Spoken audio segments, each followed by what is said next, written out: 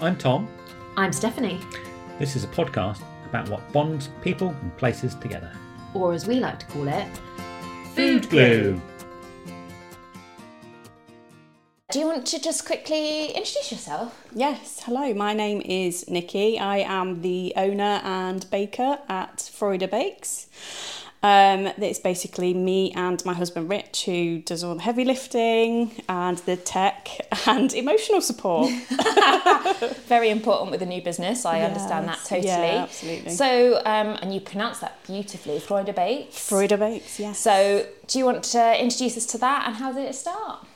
So Freude Bakes started kind of in my mind back in 2018. So I was previously in a marketing role for a corporate company and absolutely hated it. Was joyful to be made redundant in the August of that year, and then I was lucky enough to be able to have a little bit of time off. And so whilst I was sort of sat enjoying some time off, I was thinking, you know, what do I do in the future? And I was adamant I wasn't going to go into another role that I didn't get pleasure out of. So I was sat and thinking, you know, what could I do for the rest of my life? Something that I know that I would love. I've always enjoyed baking from an early age. So Freude was born off the back of that, really. I watched, I don't know if you've heard of it, on Netflix, there was a series called Chef's Table. And on there was, one of the first episodes was a lady called Christina Tosi, who's an American baker. And she just kind of lit this fire in me. And she talks about, she said exactly the same, she thought about exactly the same thing. What could I do for the rest of my life and be happy doing? That turned out to be baking. And so, she was sort of part of the inspiration as well. So I haven't seen that show, but I recognise her name. Christina Tosi, so she's really, really famous now over in America. She runs the Milk Bar. Oh, that's right. I know she her. started in Milk Bar, actually. Yeah. Sorry, she didn't run it. She started in Milk Bar with David Chang, I think his name is. Yeah, from Fuku. And then kind of worked her way up the ranks and then started out on her own. Yeah. And she's brought out loads of bakery books and cookbooks. I had the crack pie. Milk Bar. And yes. I've not had the pleasure, but it all looks amazing. I've made the cereal milk cookies from her recipe, yes. And it's worth it. Yeah, we've got because I've got a son as well. So I'm trying to get him into baking as well. So we've got the kids only cookbook. So actually tomorrow we've agreed we're going to sit down and do a bit of baking together. Nice. So yeah, she's been quite a big inspiration. I kind of follow her on Instagram and sort of dip in and out of everything she does. So yeah. Well, I'll make sure I link up to her. Just harking back to what you said there about trying to inspire your son as well. You just brought a memory to me straight away that I had the Roald Dahl Revolting Recipes cookbook as a child. Right, yeah. And there was some great things in there with like toast. I remember one with toasted coconut. I can't remember what it was. I didn't have that one. Excuse me.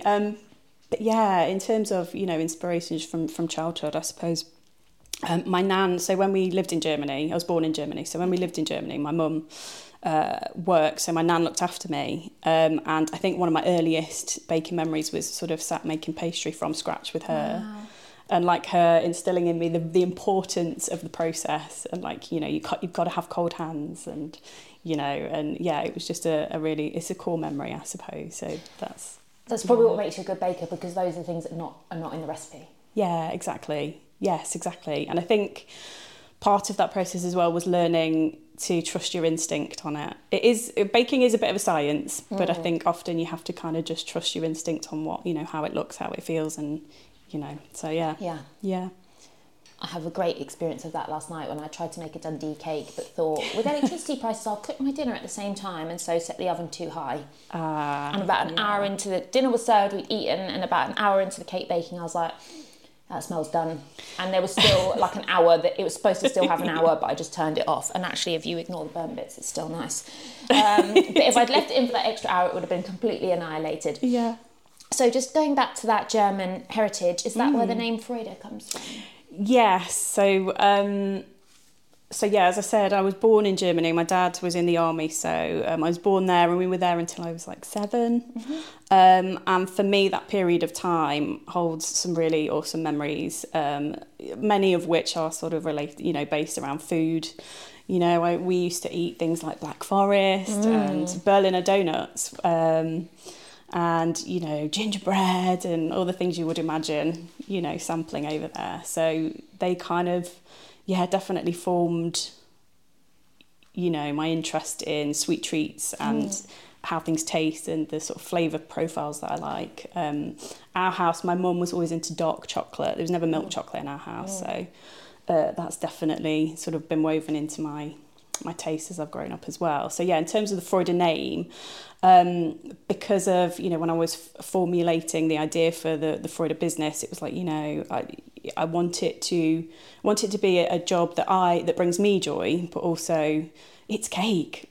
Who doesn't love cake? And I think part of the love of baking and gifting bakes to other people or buying bakes for other people is that is in essence going to bring someone else a tiny slice of joy. So Freude is the German word for joy. So it was like almost perfect. I'm just going to go back to something you just mentioned. What's a Berliner donut? I've not heard So a of that Berliner before. is basically your average jam donut, but instead of the coarser sugar, it's just dusted with powdered sugar instead.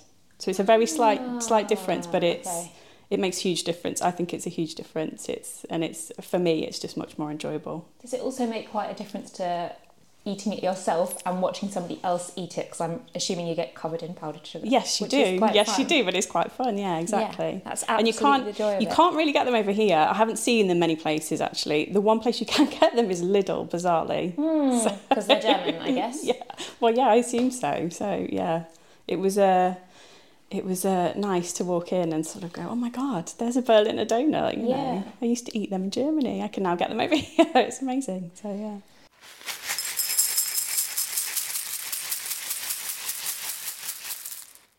So you had this great idea coming from your heritage, you had your little bit of redundancy money and some time off to really get those ideas flowing. And I'm guessing coming from a marketing background, branding and that whole side of it came quite naturally. Well, you say that. I think maybe part of the reason I didn't necessarily enjoy the job so much was because being in marketing didn't necessarily come naturally to me. So yes, I learned the basics and I knew the sorts of things you had to be aware of and the things that you have to do to kind of weave into the whole marketing process. But yes, in terms of my brand, when I started, I knew the things that I didn't want out of my brand. So I made this whole list of I wanted to be taken seriously. So I was like, I don't want swirls, I don't want drips, I don't want, whisks and spoons as part of my life. Yeah, exactly. So those elements were really important to me. But then the colour element as well. So sort of things that bring me joy in terms of colour, we discussed before we started the interview, I love a bit of yellow, anything bright, anything that pops. I think those sorts of colours bring me joy, and I wanted to again weave that into Freude, and that includes the brand as well, and how I decorate the cakes, and so I don't know if that answers your question. Yes, it does, absolutely. And how did you going from those concepts and creating your brand, how did you then get out to the people? What were your first steps? So my husband's brother and sister-in-law are copywriters, local copywriters. And so from a brand perspective, they kind of started helping me pull together some of the words, and they supported me through developing, the logo and the brand and all of that. So that was one element of it. But then my first pop-up, again through friends. So my brother had a friend in Leicester who runs his own pub. And he was like, why don't you come along, have a pop-up? We're going to have this summer event. You can be there, we won't charge you anything, and you can just use it as a test bed.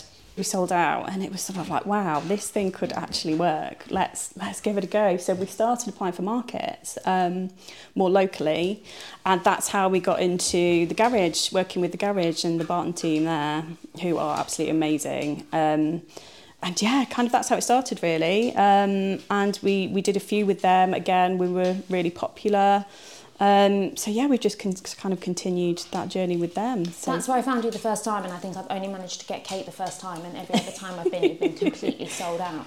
yeah, Which is it's amazing. it's a great venue for us. We love working with the team as well. They're such a good team over there. So yeah, it's a nice one to be a part of. It's funny, we always hear good things about the garage market. Yeah, absolutely. We love it. We love it. Really good. And it's so local, you know, it's great. Yeah, and I remember we spoke to Grace at G&G Sources. She was saying it's really nice to be indoors Yeah. and like not at the perils of the elements. I for don't a think market. we certainly didn't think about that until you start the market journey. You sort of don't realise that actually, indoor markets are some of the best, because you forget that we're open to the elements when you're outdoors, and it's, you know, if it's windy, your stand could blow away, or the cakes are dissipate. You know, it's it can be quite treacherous. And I guess coming into summer with your product, there's that risk as well. Yeah, absolutely. So having said that, I remember doing a summer at the garage, and we were in a section of the building where the skylight was above us, and it was one of the hottest summers. Oh, wow. And so about halfway through the event, just the cakes were just literally melting. But there's nothing you can do about that. So yeah, I made my friend's wedding cake once, and I was also a bridesmaid, so I had to have it all finished the day before, and she'd asked for a carrot cake tier. And I'd gone to the venue the night before, and it was May, so you wouldn't think it would be that hot, but there was no storage for me. Oh, no. So I had to leave it in like an outbuilding, a stone outbuilding, just hoping for the best. But once I'd got the cake in the stand, I could see, and everybody else said they couldn't see, but I'm still convinced they could, but the middle tier that was carrot, called cream cheese frosting, yeah. I could just see it getting wider and fatter throughout the day. I was Honestly, like, oh, it's going to go. Cream cheese frosting is still my nemesis. It's one of those things. It's really hard to get right and really hard to get stable. Yeah. But it's the most delicious thing. It is. I don't think I'd do a wedding cake with cream cheese frosting in again, or I'd have much less cream cheese. Yeah, I think that's the key. I think I'm about there with getting a stable cream cheese frosting. We're getting there.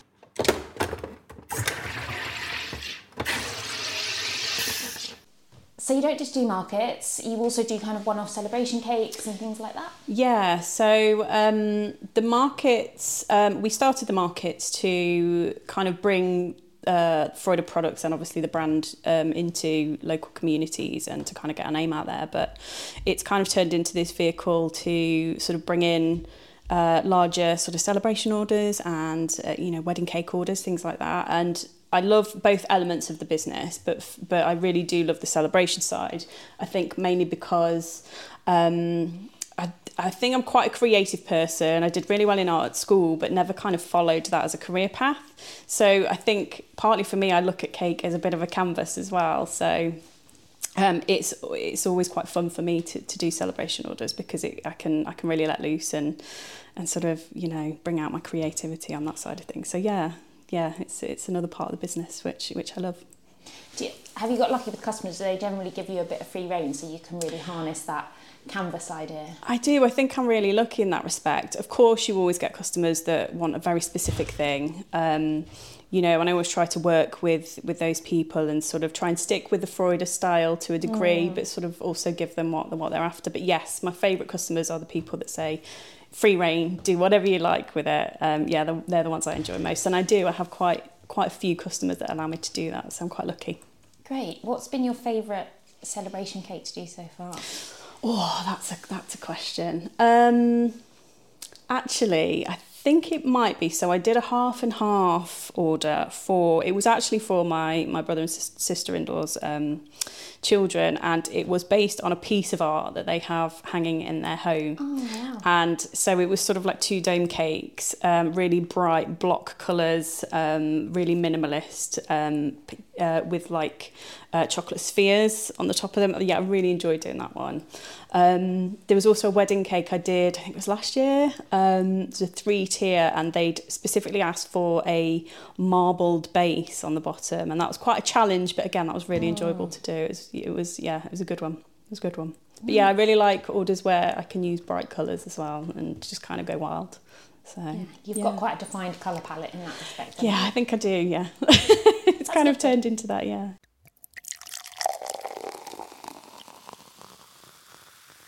So just to go back to your market stall, if somebody sees that you're at a market this weekend and they come down, what will they find on the store, apart from your smiling face, obviously? So recently we've been selling a lovely cake selection, but as the weather warms, so the next few events, I'm going to consider bringing back my ice cream sandwiches, which is something I did a soft launch of last year, and they went down amazingly well. We tried them out first at one of the street food events at the garage, and they sold out really quickly. So I may, as the weather warms up, I may be bringing back some ice cream sandwiches. And as well, with the weather getting warmer, I think I'm gonna try and bring back my Käsesahnetorte, which is essentially a cheesecake, but it's sort of sandwiched between two layers of cake. So it's a cheesecake filling sandwich between two layers of cake. Wow. So that is one of the things that obviously I ate in Germany, absolutely loved. My dad still loves it now, and you can't really get over here. So that was sort of like that. I wanted that always to be like my signature bake, but I think there's still a bit of work to be done to kind of sell it to the community. I'm not sure people quite understand what it is. So yeah, I'm going to try and bring that back and convince people that it's amazing. So yeah, absolutely. I think I know what you mean. People are always a bit reticent, I think, sometimes to try the new, especially if there's some familiar favourites available at the same time. Yeah, I mean, we have a chocolate fudge cake on our menu, which is the first thing to sell out every time. So that will definitely be back. I have to kind of bring that to every event that we do, pretty much. So that's the Matilda. So yeah, that will definitely be on the menu. It goes down so well. But yeah, I do want to try and push people into trying the new items. So definitely the Käsesahnetorte I want to try and push again this year. Great. So, and is that a traditional kind of vanilla cheesecake in the middle, or are you mixing it up with some traditionally in Germany, I think it would generally be like a lemon filling. It would be a lemon filling. It's made with quark, which is like an acid set cheese, soft cheese. So you make it with quark and double cream. And I think in Germany they would also add things like raisins to the filling. And the cake in Germany, the cake element of it in Germany is more of a dry, crisp cake, but I've kind of adapted it because I hate to say it, but I think I prefer like a more of a sponge. A cake. Yes, yeah. Exactly. So I've adapted it to sort of what I think tastes really good. So yeah, but traditionally it would be a lemon cake. But last year when we did the soft launch for that as well, we did a few other flavours. So we did blueberry and strawberry as well, and they went down really well. Anything that's sort of fruity works really well for the Käsesahnetorte. Sounds really good. Yeah. And I'm just thinking about when I came to your stall the first time, and there were just beautiful little squares of cake, really beautifully presented, and as you say, like perfect to take, I think, as a gift if you're heading over to somebody's for dinner or something like that. But are you also doing sliced whole cakes now? Well, we have trialled that for the first few events this year. But I don't know if I'm going to be bringing them back again for the next event. They take quite a long time to do, and I don't feel like you're necessarily getting as much of a portion with those as you might be with the squares. So yeah, I'm reconsidering the larger cakes. Slicing on site is on site, yeah. Without, if you've like, got hot water to dip a knife into the whole time. Exactly. And if you've got a queue of people, it just kind of it doesn't, it's not ideal. So I think I might be rethinking that element of it. I guess the squares are really easy to package as well and things they like are. that. We've just found some new packaging actually, which is perfect for 4. So I'm really pleased. Fully recyclable, but we've just got some new packaging for those. So yeah. Super. And what's been your favourite market or pop-up to do to date? Of all of them, I think I'm going to have to say Oktoberfest. It's got to be Oktoberfest. We were all there, including Marlo the dog. I saw. It's an amazing event. And I just remember the first time we did it, it's quite a big event. It's over 2 weekends, 2 days of the weekend. And the first one we did, we didn't really know how many portions, how many covers to bring. So I absolutely killed myself and baked and did way too much and had to freeze loads of the produce. But honestly, once you get there, the atmosphere is amazing. You know, it's such a great thing. And I think the other lovely thing I like about Oktoberfest is we'll get customers coming up who've brought their parents, and you start talking and they've got a similar story to me. So it's like, you know, I was born in Germany, or I lived in Germany, my dad was in the army, you know, we had this experience, and it's really nice to kind of meet people that have had the same experience I have. So yeah, really loved Oktoberfest. We're doing it again this year, actually. And I think the garage do it really well. I've been to Oktoberfest in the UK, and it's just been an excuse for silly fancy dress and binge drinking, which is not what Oktoberfest is about when you go in Germany. It's a family affair. Yeah, exactly. You know, you see the Germans, they'll have a coffee at about 5 p.m, they'll be drinking alcohol free, they stay well hydrated. It's just completely different, and I think the garage kind of harked back to that, making it more fun and family friendly, and it was the closest I've got to being. Yeah, I agree, and I think the addition of the Umpa band as well, that just kind of it makes it so much more fun. And I mean, I think the fact that it's seated and they have, you know, dance sessions, it's just it's awesome. I think it really makes it much more authentic. But if anyone is listening and hasn't been to Oktoberfest, I highly recommend it. Yeah, for sure. Get down there. It's a very special time to be in Germany. I have some very fond memories of being at Oktoberfest, but make sure you have a German person show you how to tie your dirndl if you're in Remain, because there's a technique and you don't want to be misread. Definitely, yeah, for sure.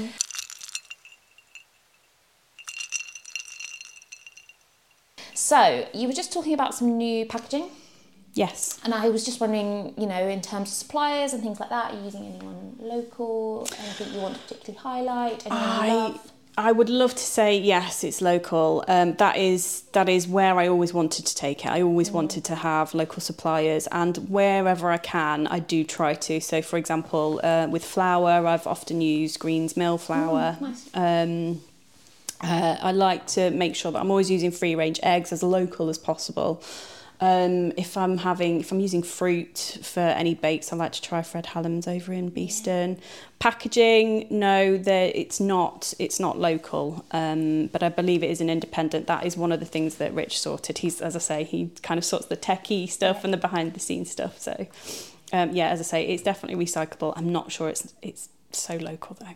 No, that's fine. Where I can, I do like to use local, Yeah, absolutely. And Fred Hallam's is definitely an institution there. Oh my goodness, great quality produce. I actually was in there once and saw a local chap selling Fred Hallam his red currants from his garden. Oh, wow. So, it's nice because they often have some stuff in there that you don't see anywhere definitely else. He had some random mushrooms there once that I think were equally like foraged and sold on to him. Yeah, it's amazing. I mean, I love walking into local greengrocers. There's just something about it, the smell, just everything looking so amazingly fresh, and I love it. So where I can, I will. And do you bring that element of seasonality to your bakes? Like you said, bringing the summer things out? Yeah, so with the fruits that I might use for the Käsesonator, I'll try and see what's around at the time, and I will, if I can, again, try and use more seasonal items. Yeah.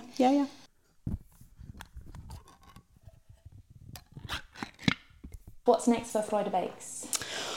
Well, part of my original sort of plan for Freude Bakes was to obviously sell bakes to people, but also I wanted to run workshops. Ooh. So I'm hoping that can still be in Freude's future. Originally, the thought process was, well, I'd really like to be able to provide workshops for vulnerable people. So, kids or people with mental health issues. Because for me, baking has been a little bit of therapy off the back of my other job that actually made me quite poorly towards the end. Mentally, I wasn't, my mental health wasn't great when I finished that job. It was quite therapeutic for me. So through that, I wanted to kind of help sort of bring that to other people as well. So I don't know how that will develop. Maybe it's that I start running paid workshops initially to pay for, or to fund, the more social element of it. We'll see how it goes. But I'd really love to do that in the future. That's really exciting. Yeah. Wow. There's a few places in London that do things like that, which I think are a couple of the bread companies are kind of social enterprises that take especially women and teaching them how to bake from scratch so they can go on to careers in that, which is a very honourable. Well, there was when I first started, there was a Nottingham-based business group actually that kind of helped me and provided a bit of business support. They were called We Are Radical. I think they're now called OBU. There was an amazing lady who was based in Coventry, and she was working with women refugees, and they ran a bread bakery out of Coventry that was basically run purely by women refugees. It was amazing. She was quite inspirational. So, But that group as well, that group was amazing. They're based in West Bridgford actually, and they're still going. They're doing really well. So great. Yeah, awesome. So, moving on to the lovely local independent Nottingham that we know and love. Mm-hmm. What's your favourite local spot if you're going to go out? Oh, that's an interesting question. Where would we go? So coffee, always Cartwheel. Absolutely love Cartwheel. They have one in Beeston and one in Nottingham as well, I think. Yeah. Absolutely love their coffee. Food, I would say we really like Le Oliver in Beeston. Yeah. And then, of course, being on the market scene, there's some amazing traders in Nottingham. So I really love Squeaky Beaver Poutine. Oh, yes. Absolutely love Squeaky Beaver. Dirty Chicken as well are amazing. Yeah, Butcher's actually in Long Eaton. The Butcher's Bar is really good. They do a great roast. It's like this hidden little spot in Long Eaton, but it's doing really well, isn't it? So I think we're really lucky in Nottingham as well that, as you say, the scene is always growing. There's always something new opening that you can go and check out. And I mean, sadly, there's been a few closures recently, but that just means there's space for new stuff. And I think there's always opportunity there, and there's always, refreshing the scene. I have to say, it has been sad seeing, certainly some people that you see on the market trail. Having to close their doors. It's been really sad. I think, in some ways that's part of the dream for Freude as well was to at some point have a premises of our own, but I think certainly today's climate is not going to make that a possibility for any time soon, and I think that's perhaps how we've managed to weather the storm a bit over the last few years. But yeah, it is really sad to see small businesses closing. I think it's quite a community in Nottingham. You just want to see each other do well, don't you? So it's always sad to see we had quite a frank conversation with the Pad Thai team about it actually, and we talked about how there were a lot of people that did really well on the market scene throughout lockdown, rushed into buying the premises, and actually they did well in lockdown because we could only go to outdoor markets, and maybe it slightly inflated their potential, and rushing into a premises perhaps wasn't the right thing to do. And I think there's a couple of companies that had premises and expanded post-lockdown, and again, perhaps maybe it was a bit much, because I think, we've just seen it. It's just been, bank holidays here, it was really quiet. Because finally people are going abroad, they're going to the beach, people can get out again, travelling. They can travel. Whereas like the last 3 Easters, I think the town has been super busy because people have wanted to get out and about, get down to a market and things like that. Well, during COVID, obviously the market scene, that was a little bit of a boom really, because people, it was an opportunity, especially with the garage, or anywhere outside, people just wanted to get out, didn't they, and still be safe. So it was a good option for a lot of people. There's been a number of small breweries closed recently. Partly because there was a boom in British brewing about 5 6 years ago. Micros went crazy. There was just this kind of mix of people wanting to try more beer and more experiences, and the cost of producing and came down. The kit, you could buy the kit reasonably quickly. But now, certainly with the energy issue, our favourites closed, but their energy bills increased 3 times. This is the thing. It makes me so angry that these energy companies are sat on all this profit, and yet there are people genuinely suffering off the back of the current cost of living crisis. It's just madness. It's absolute madness. I still struggle to get my head around it. Yeah, and for you, if you were to get brick and mortar premises, you have to run your ovens all the time. Well, this is the thing. Absolutely, and just heat the building. As I say, the dream. Obviously, I think it is for most food businesses is to have your own premises and a commercial kitchen, but it just doesn't feel possible right now. And even for us, because Rich was saying to my husband was saying to me a couple of days ago, it's like, the government help scheme is coming to an end in April. So our energy bills are going to go up again. We don't, it's like, how do we? And of course, you don't want to have to pass those costs on to the customer, but inevitably, I think you do. at some point. And so I think that's really important, is to not try and ride the storm by sucking things up, like to try and subsidise basically people for that. I think it's really important that if you need to put your costs up, you put your costs up. Because I mean, cake is a treat, right? And so people, I don't think, mind spending a little bit. Absolutely, it's always been a big thing for me, because when I started this, I was like, on the celebration and wedding side, I thought wedding cakes, celebration cakes can be so expensive. And I was like, I don't want to rip people off. But the reality is, those things take so much time. It is energy, it's time, it's energy, it's, the cost of things now. Planning as well. Absolutely. The consultation element, I don't charge for the planning side of things. I never add a cost of that. So there are so many things that go into it that I don't think you realise until you start doing the thing, that, all these things take time and money. So it's very common with crafty people. My partner's a textile artist as well as doing basilics. Yeah. And I'm around so many crafty people because of my partner. Yeah. And none of them charge anything like, if I work freelance. If I was to charge my time or their time at the rate they actually spend it, people have no idea how much work goes into a bag, into a cake, into anything like this that people make. They don't. And a lot of these crafty people charge their time at £2, £3, £4 an hour ultimately, because they enjoy what they do. But ultimately, if they were to take it to the next level, if they were to try and scale their business into a full-time commercial enterprise, their prices would have to triple overnight. Or they're charging their time, but they're not charging profit. I was always taught rule of thirds. So your ingredients is a third. Your time, if it takes 2 hours, that should be the other third, and then you charge another third on top for profit. Because we are running businesses. It's a thing of product design, and it's really basic, and it's the 139 rule.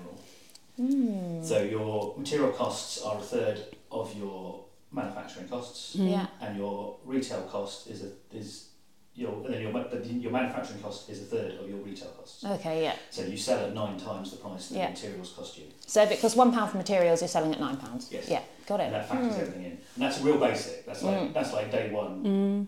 But if you look at crafty people, it's not. It's 2 or 3 times. We're really bad at it. We're really bad at it, and I think, I don't know, for me personally, it comes from, I'm a person that cares and worries about other people, and I just think, everybody's struggling right now, and you don't want to add those costs on for your customers, but ultimately it's a business.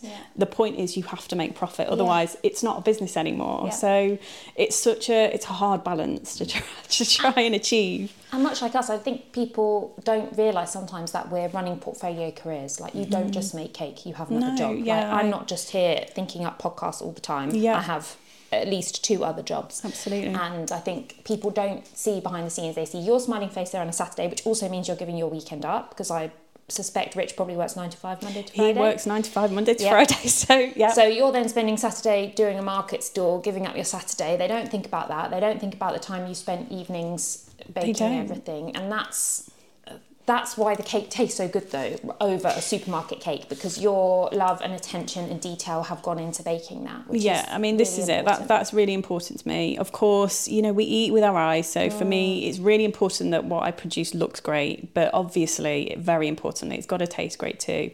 And for me, it has to be something that I'd be very happy to eat myself. So a lot of love does go into it. And, I will often be there at 2 a.m. in the morning, still preparing for an event the next day. And people don't see that. And it's different. It's really, really hard. I think at the start, a part of my plan was that it would become a thing that would enable me to only work 4 days a week, and I'd have time for my family. And of course, inevitably, it doesn't pan out that way. And actually, I think I probably work 6 or 7 days a week now. So it doesn't necessarily work out how you want it to at the start. Luckily, because you love it and it brings you joy, exactly. That doesn't bring you down. Exactly, and that's the key. I think if at 2 a.m. and I'm stood there crying, thinking, oh my God, what am I doing? I have to remind myself that, I am so much less stressed than I was in my last job. I'm so much happier than I was in my last job. And this, I do love what I do, so. If somebody gets if you're upset or a customer gets upset, it's just cake at the end of the day. Like if you're getting angry about cake, something else in your life is going wrong. It's not really about the cake. Right. It's funny when you're watching things like Bake Off and you're seeing people getting really upset. It can be quite an emotional process. You want it to be right. You want people to enjoy what you've done. I think, I don't know if I'm lucky or not, but thankfully I haven't really had any complaints so far. So it's working, hopefully. Perfect.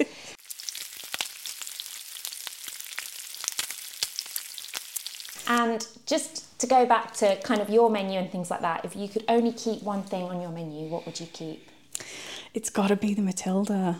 Oh, it's got to be. It's our biggest seller. It sells out every time. It's a cake that I could eat morning, noon or night. It's amazing. I love it. If I could have a second one, it would have to be the Käsesahne torte, because I just want people to understand how amazing it is. So hopefully this year. The unsung hero of the cake land. Exactly. Fingers crossed. It used to be on Bake Off, doesn't it? Yeah. And that'll do something, it'll explode. It'd be like it's technical. Make a what? But well, maybe controversially, I'm not a big fan of cheesecake. I don't really like your standard cheesecake. It's a consistency thing for me. It's quite heavy, and yeah, I'm just not that into it. But the Käsesahne torte, it's just, the filling is really light and fresh. Yeah, I love it. I think a German Austrian cheesecake is very different to like a New York cheesecake. Yeah. It's much fluffier, it's baked, yeah, you're right, it's completely different. After you described it to me, I actually think I've had one. Yeah. I've been to Germany many times, I definitely think I've had it. So yeah, I look forward to trying it myself. And I have to say, I've got to mention this because I've been telling my son I'm coming on the podcast, and he was like, please mention me. The Matilda is his favourite cake as well. Okay. So yeah. And what's his name? Sid. Hello, Sid. I mentioned you, your favourite cake. Yeah, he absolutely adores it. So I thought you might say Black Forest. Well, if I mean, it's not, because we have served it. It is on the menu, and we do bring it to Oktoberfest. And I do a Black Forest ice cream sandwich, actually, which is my favourite. I'm excited. That's my favourite of my ice cream sandwiches. So yes, but I think just purely because everybody loves the Matilda so much, and it, like I say, it always sells out, it'd have to be that one. And the name. It's based on the film, the whole Bruce Bogtrotter scene, Yeah. Well, this has been one of my favourite conversations, talking about cake. Aww. Of course, it brings joy to everyone, and that's exactly what Freude is all about. Absolutely. Is there anything else you'd like our listeners to know? What do I want you to know? Where can we find you? You can find me. So I've got a website, freudebakes.co.uk, and I'm active mostly on Instagram. So it's at Freudebakes on Instagram. Yeah, give us a follow. Tell your friends. And that's FREUDE. Correct. Yes. Fabulous. And they can hit you up if they've got some celebration cake requirements. Yes, please do. I would love to hear from you. Thanks for coming. Thank you for having me. It's been great. You're welcome. Thanks for listening to Food Glue. Please subscribe to us and share us with all of your friends, family, your nan, your dog, whoever. We would love to hear from you via our Instagram at foodgluepod, or you can email us at foodgluepod@gmail.com. And if you've got some spare time, please do rate and review us on your favourite podcast player, because it helps other people to find us.